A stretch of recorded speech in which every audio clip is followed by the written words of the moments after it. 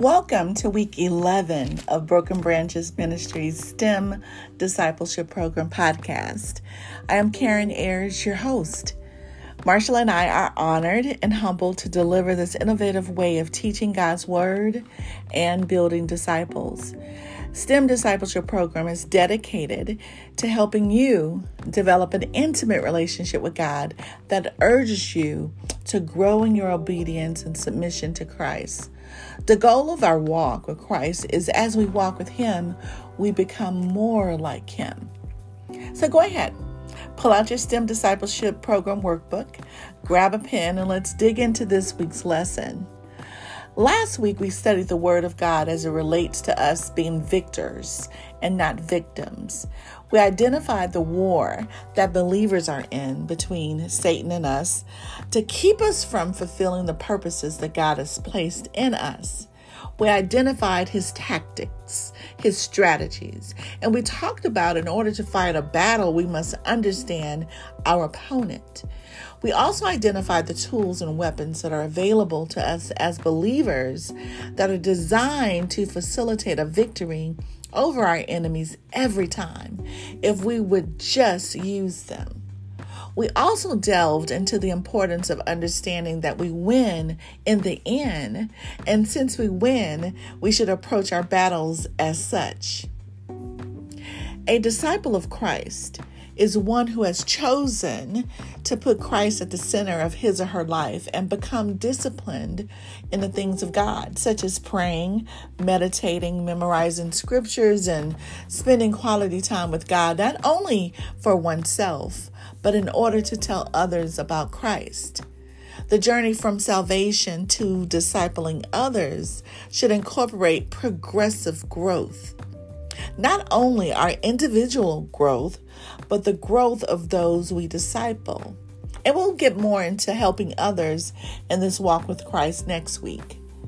This week, spiritual growth is the focus. So what is growth in general? According to Webster's, growth is the process of developing or maturing physically, mentally, or spiritually. It does not indicate a final destination, but it illuminates the series of actions or steps taken in order to achieve a particular end, the process.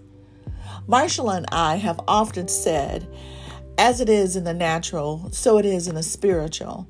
So let's take a look at the natural progression of growth of a human and parallel it to the spiritual growth of a believer in order to uncover some nuggets and truth around our walk with Christ. Turn to page 131 in your STEM Discipleship Workbook to take notes on spiritual growth. Now, as a therapist, I do a lot of work with people who have been traumatized. And part of my initial assessments is that I'll take a look at the individual's experience during their birth, their early childhood development, and their overall progression as they developed from infancy to adulthood. I pay particular attention to any issues that stunted their growth, such as the introduction of drugs in their system while they're in their mother's wombs, the type of delivery they may have had, and whether or not they met their developmental milestones like crawling, walking, and talking on time. I also inquire about any trauma they may have experienced as a child that may have affected their development into adulthood. I'm searching to see if their individual process of development is normal or abnormal. I'm looking to see if this 30-year-old man I will be treating is at the mental, intellectual, and emotional developmental age of a 30-year-old, or is there some sort of deficit present? Has he experienced something that stunted his growth, or was it the lack of experience of a thing that left him nursing wounds longer than necessary? If there's some sort of deficit that this young man has, I have to take that into account of what treatment would look like. I may have to adjust the words that I speak to make sure he understands what I'm saying. I may have to ask the same questions different ways in order to get a full understanding of who he is. So as it is in the natural, so it is in the spiritual. Babes in Christ or spiritually immature Christians cannot comprehend deeper things of God. Just like we progress in age and hopefully in maturity as human beings, there should also be a natural progression that flows like a river and is not stagnant like a pond when it comes to our spiritual development. As parents, our infants are completely dependent upon us. They are dependent on us feeding them, bathing them, changing them when soiled, and even making sure that they are safe by how we handle them, holding our hands behind their heads and being gentle with them. This is the same thing with people who have just received Christ. This is the same thing that they experience. They are dependent on mature believers, some call them spiritual mothers or fathers, to care for them spiritually by teaching them truths, encouraging them, and correcting them in love when necessary. Infants grow into children when they become stronger to do more things on their own, but still need the watchful eye and the care of their parents. Think about a child when they first learn how to walk. They're excited. They're running all over the place, exploring and asking all kind of why questions. Why this? Why that? They want to know about everything. They're curious and desire answers to help them grow intellectually. During this time, attachments are created based on the exposure that the child has to their caregiver and to others around them. If questions are answered and they are received with love and care, they grow into adolescents that have secure attachments and who have confidence. The same is true with the new believer. And they're looking for miracles. They're expecting God to show up in various ways. They're searching for answers to their questions and they're desiring a close relationship with God. If they are taught the truths of the Word of God in an environment that is nurturing and is non-judgmental and it displays unconditional love, they will thrive and grow in the things of God. However, in 1 Corinthians chapter 14, verse 20, Paul instructs the believers in Corinth this way. He says, "Brothers and sisters, do not be children, immature, childlike in your thinking. Be infants in matters of evil, completely innocent and inexperienced, but in your minds be mature adults." In the Amplified Bible, Hebrews chapter 6, verse 1, we find these words that suggest progress in spiritual maturity. It says, "Therefore, let us get past the elementary stage in the teachings about the Christ, advancing on to maturing and perfection and spiritual completeness. Doing this without laying again a foundation of repentance from dead works and of faith towards God." So now during adolescence years, there's a more independence, right? There's more freedom for free will to be activated. We talked about the babes and the babes needing, to be walked and cared for and watched over and kind of told what to do and what to expect and all of this. But as they get a little older, they are learning to be free thinkers. They're learning, their minds are changing, right? So in teen years, it's a time when your hormones are all over the place and a lot of change happens. This is a particularly difficult time for some adolescents and trouble arises. Parents may divorce during this time. Bullying may happen. First heartaches occur. Pressures from peers and social media increases. And the result is sometimes rebellion, alienation, and confusion. If these teens were not prepared for the trials and tribulations that show up during this natural developmental stage, these once confident children can find themselves unsure and questioning everything. They are children and they are not quite adults. They're in the middle. They're stuck into this place that's very confusing. It is a very volatile time.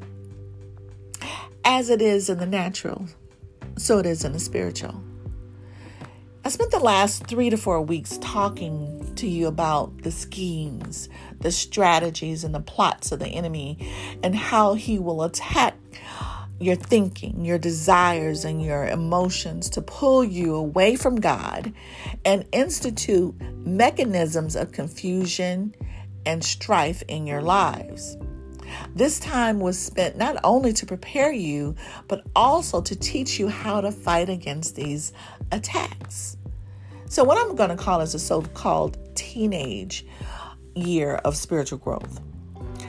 They're riddled with trials and tribulations. This is the in-between stage of spirituality that is between you first learning about Christ and receiving him as your Lord and Savior and until you get to spiritual maturity. So in this stage, it's very volatile like it is for teenagers in the natural, because it can either draw one closer to the cross or away from the cross, depending on the individual's connection to a church family and the presence or absence of spiritual accountability and mentorship. The spiritual teenager has been excited about spiritual growth and once craved pure spiritual milk. This is how it is put in 1 Peter chapter 2, verses 1 through 3. When he speaks to church members who were scattered throughout Pontus, Galatia, Cappadocia, Asia, and Bithynia, which is what we know today as modern-day Turkey. And it says this, so get rid of all evil behavior. Be done with all deceit, hypocrisy, jealousy, and all unkind speech. Like newborn babies, you must crave pure spiritual milk so that you will grow into a full experience of salvation. So right there, it's growth. Verse 2 says, so that you will grow into a full experience of salvation. So that means that there is an experience that is not full. It goes on to say, cry out for this nourishment now that you have had a taste of the Lord's kindness. So let's go back into the word and let's take a look at scripture that tells us what purpose spiritual maturity serves. In 1 Corinthians chapter 11, verse 1, Paul is encouraging the church of Ephesus to imitate him just as he imitates Christ. Ephesians chapter 5, verses 1 and 2 tells us to imitate God, therefore, in everything you do, because you are his dear children. Verse 2 says, live a life filled with love, following the example of Christ.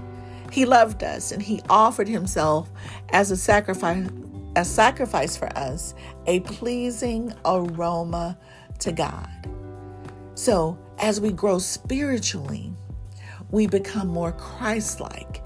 So you're saying, Karen, okay, why is this important? It's important because it is God's desire for us to not be a babe in Christ the rest of our lives.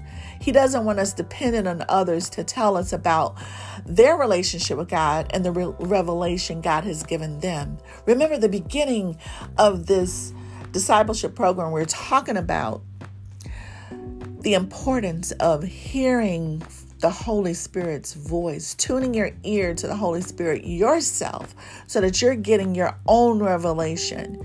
The entire STEM discipleship journal is designed to have you tune in to what the Word of God is saying to you and what your response to the Holy Spirit is going to be. So this is what God desires, right? He desires for us to have this personal relationship with him. And through this personal relationship, grow in the knowledge of him continuously, so that our process of growth can transform us into Christ-likeness. And this Christ-likeness helps in building the body of Christ. Look at what Colossians chapter 1, verses 24 through 29 says: to uncover another purpose of spiritual growth, aside from becoming more like Christ. This is how it reads in the Message Bible.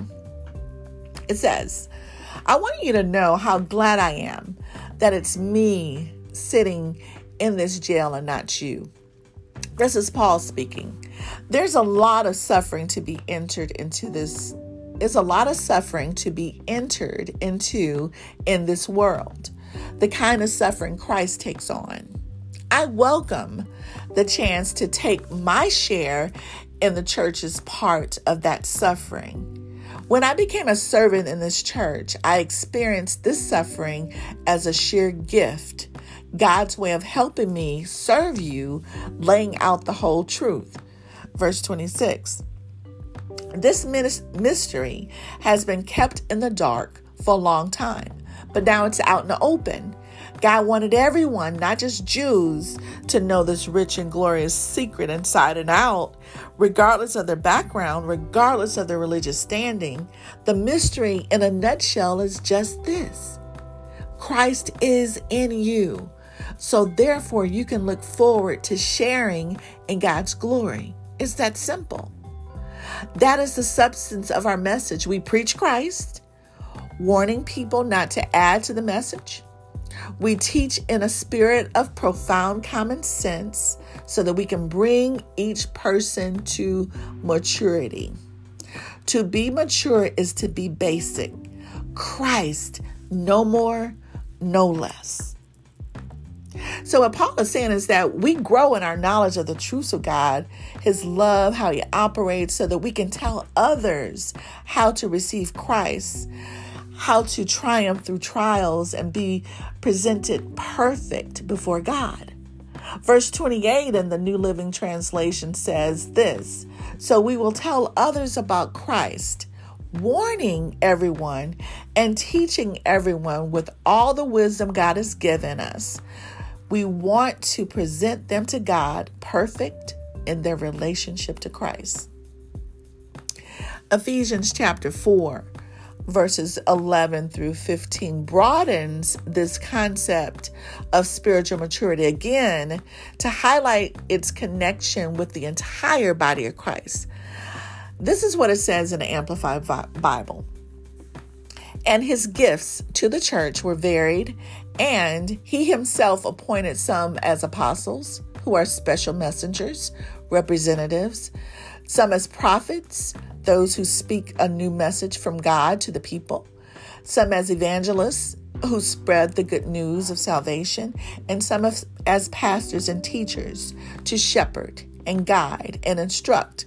Verse 12, and he did this to fully equip and perfect the saints who are God's people for works of service, to build up the body of Christ, which is the church, until we all reach oneness in the faith and in the knowledge of the Son of God, growing spiritually to become a mature believer, reaching to the measure of the fullness of Christ, which is manifesting his spiritual completeness and exercising our spiritual gifts in unity. Verse 14, so that we are no longer children, spiritually immature, tossed back and forth like ships on a stormy sea, and carried about by every wind of shifting doctrine, by the cunning and trickery, what does that sound like? Satan, of unscrupulous men, by the deceitful scheming of people ready to do anything for personal profit. Verse 15, but speaking the truth in love in all things, both our speech and our lives expressing his truth. Let us grow up in all things into him, following his example, who is the head, Christ. From him, the whole body, the church, in all its various parts, joined and knitted firmly together by what every joint supplies, when each part is working properly, it causes the body to grow and mature, building itself up in unselfish love. Our spiritual maturity has everything to do with us getting to a stable place in our relationship with God, that we are able to disciple others without being moved by the changes that surround us daily in the circumstances of life. Spiritual maturity is a process. It is a compounding of experiences that strengthens our confidence in God as we have a history of God's goodness to look back on. Each of the trials and tribulations that are experienced during the teenage years of spiritual growth were used to refine us to reflect Christ's likeness and maturity, if only we would allow the Holy Spirit to work through those things. James chapter 1, verses 2 through 4, we've seen this before. It instructs believers in how to face trials. It says, "Consider it pure joy, my brothers and sisters, whenever you face trials of any kinds." Verse 3 says, "Because you know that the testing of your faith, it produces perseverance." So there's a purpose behind your faith being tested. Let perseverance finish its work. Let says that we have control over it. Let means that we can stop, turn our back on it and abort the mission. But it's saying, let perseverance finish its work so that you may be mature and complete, not lacking anything. Trials are to be faced, guys, not avoided, in order to pass the test and for maturity to develop.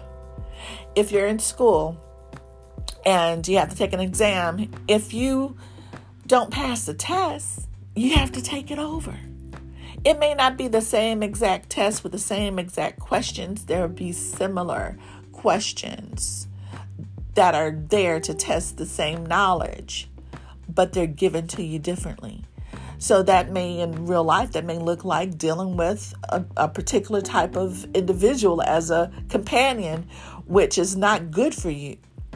But we couldn't learn that lesson the first time, so we end up doing the pattern over and over again until we finally realize, you know what?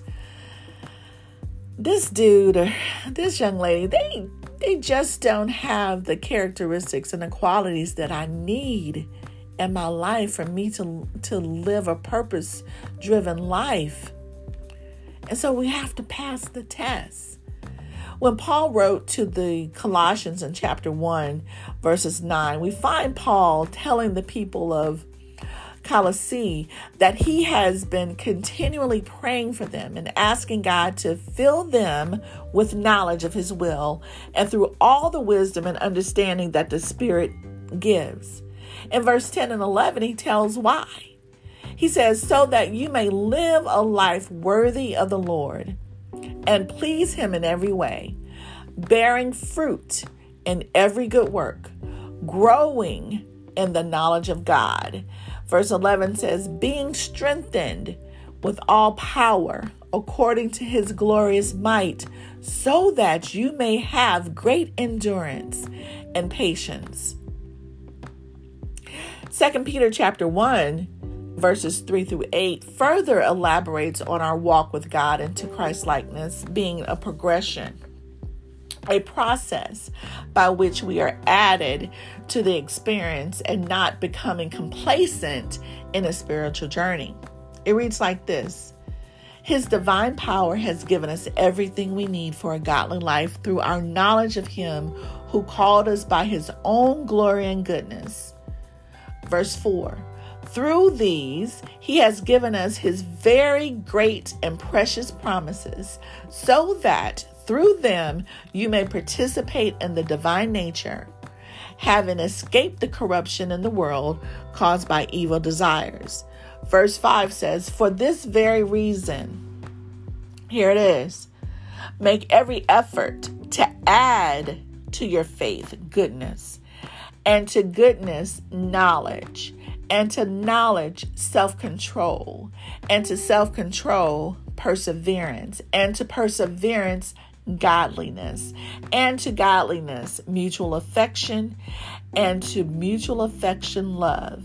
Verse 8, for if you possess these qualities in increasing measure, they will keep you from being ineffective and unproductive in your knowledge of our Lord Jesus Christ. So what it's saying here is that we have to, in an increasing method, we have to add to its addition. We're adding to it. As a licensed therapist, every 2 years, I have to have a certain number of continuing education hours. And that's basically, since I got my license, they want us to make sure that we're on the cutting edge of what's going on in counseling and interventions and all of that. So they want us to stay up to date on things that make our jobs more effective. So this is what Peter was suggesting to the teenage Christian in his or her journey towards maturing. He says a stagnant, a non-growing Christian is unproductive and ineffective in bringing others to the body of Christ. Wow. God is looking for us to be established. 1 Peter chapter 5, verse 10 in the English Standard Version reads like this. It says, and after you have suffered a little while, the God of all grace, who has called you to his eternal glory in Christ, will himself restore, confirm, strengthen, and establish you. Suffering and trials strengthens us and establishes us spiritually so that we can reflect what Psalms 1 verses 1 through 3 depicts. It says, blessed is the one who does not walk in the step with the wicked, or stand in the way that sinners take, or sit in the company of mockers, but whose delight is in the law of the Lord, and who meditates on this law day and night. Verse 3, very key. That person is like a tree planted by streams of water, which yields its fruit in season, and whose leaf does not wither. Whatever they do prospers. A tree can stand in the same place for hundreds of years. It's not uprooted easily. Their roots go down deep and wide. It's stable. God wants us to be stable. He wants us to be mature. He wants us to be established. And when we are stable, we are becoming mature or adult Christians. We talked about the babies, we talked about the teenagers, and now we're talking about the adult, the mature Christians, so that we may no longer be children, tossed to and fro by the waves and carried about by every wind of doctrine, by human cunning, by craftiness and deceitful schemes, as Ephesians 4:14 puts it. We must be secure in our faith and believe in God. Throughout this last week, we're just talking about things that the believer must do. It's certain things that we must believe before we can even fight a battle. So we must be secure in our faith.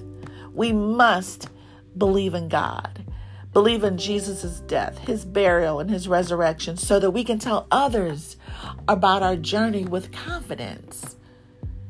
We can't witness to others and tell our testimony if we are unsure of any part of the process ourselves. We must grow up in the faith and mature so that our testimonies will be received in a way that empowers others and draws them closer to Christ. What Paul was talking about being effective.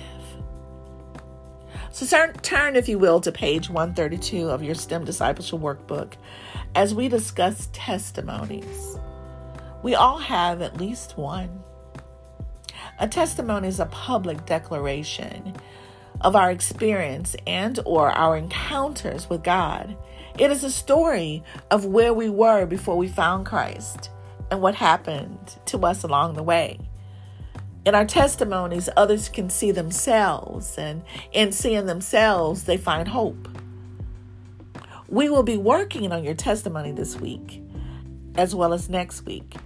Remember, this is a discipleship program.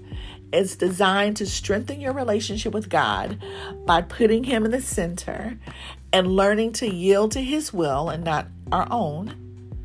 We have been learning through this process to yield to self and to make way for the Holy Spirit to strengthen us, to help us, to mature us as we produce fruits of the Spirit and as we demolish the acts of the flesh.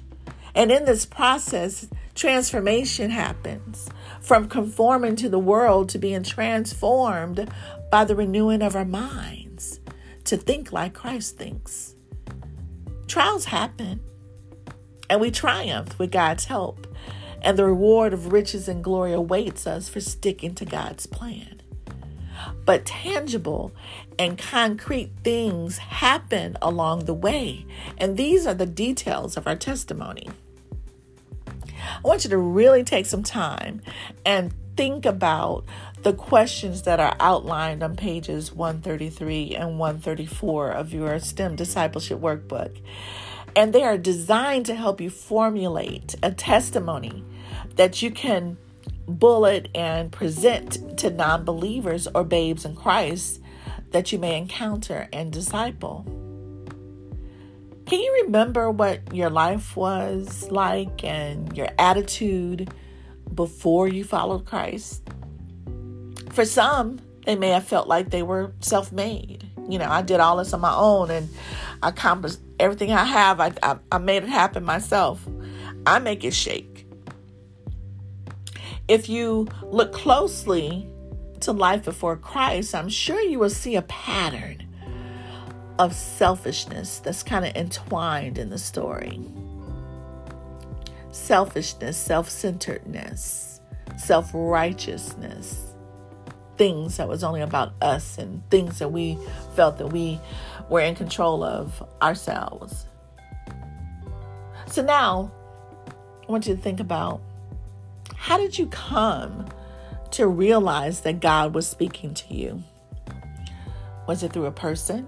Was it an encounter? Was it a loss? Was it an illness? Jot down the specifics around your first hearing God speak to you. How did you become a Christian? Where were you? Who was with you? What role did that person play or continue to play in your life as a new believer? Did they bring you to Christ and leave you? How did you grow? What did your growth and development look like? What happened along the way? What were some of your challenges, those speed bumps or detours that you encountered along the way? How did you get through them? Then I want you to write at the bottom of page 134 what being a Christian means to you today. How has your life changed? How do you now face challenges? Remember, we never fully accomplish spiritual maturity. It's an ongoing process for even the most seasoned believers. Pastors, prophets, evangelists, and the like are still growing in the knowledge of God. So don't think that they have all the answers. They don't. It's an ongoing process. And with us always developing and always growing so we can be effective, on page 135 of your STEM Discipleship Workbook, I want you to take a look at your life honestly. And I want you to jot down some practical things that you can do to continue growing closer to God. Is it being consistent in your quiet and steady time? Is it exercising more self-control in your life? or forgiving others faster? What can you do to not become stagnant? How can you make sure that you're that river that's flowing and continue to grow, and not a pond that is sitting still, going nowhere and being ineffective in the body of Christ? It's really important for you to figure this part out, because if you become stagnant, again, you will be ineffective in the body of Christ. Your salvation was for your soul. When you received Christ as your Lord and Savior, that was to save your soul. Now, your continued growth is for the souls of others. Now, I really hope that this lesson today encouraged you to keep pushing, to keep growing, to, now that you've had a relationship with God and you've grown closer and more intimate with Him during this process, to step outside of yourself and see that your continued growth is to be able to be effective in your witness to other people. Because as a disciple, our job is to go forth, make disciples of every nation, baptizing them in the name of the Father, the Son, and the Holy Spirit, and telling them about Christ, giving them the good news. That is our job as a believer. So I hope that you will continue to move and you continue to grow, and you will use those trials and tribulations not as stopping points or stop signs, but as a yield sign to pause and understand what the lesson is in the trial that God wants you to learn, or the test that He wants you to pass so that you can move on into spiritual maturity. Spiritual maturity is the result of perseverance. Now, the scriptures you'll be studying and meditating on this week are Philippians chapter 1, verse 6, as well as verses 9 through 11. Philippians chapter 2, verses 12 through 16. 2 Peter chapter 3, verses 14 through 18. Colossians chapter 2, verses 6 and 7. Psalms chapter 119, verses 137 through 144. The Gospel of John chapter 4, verses 31 through 34. And Philippians chapter 2, verse 5. Let's pray. Father God, help us to continue to crave and hunger for spiritual nourishment daily, as we are doing so with our physical bodies, just as our physical body desires food, Lord. Help us to grow up and to have stable living and stable thinking as it relates to our relationship with you.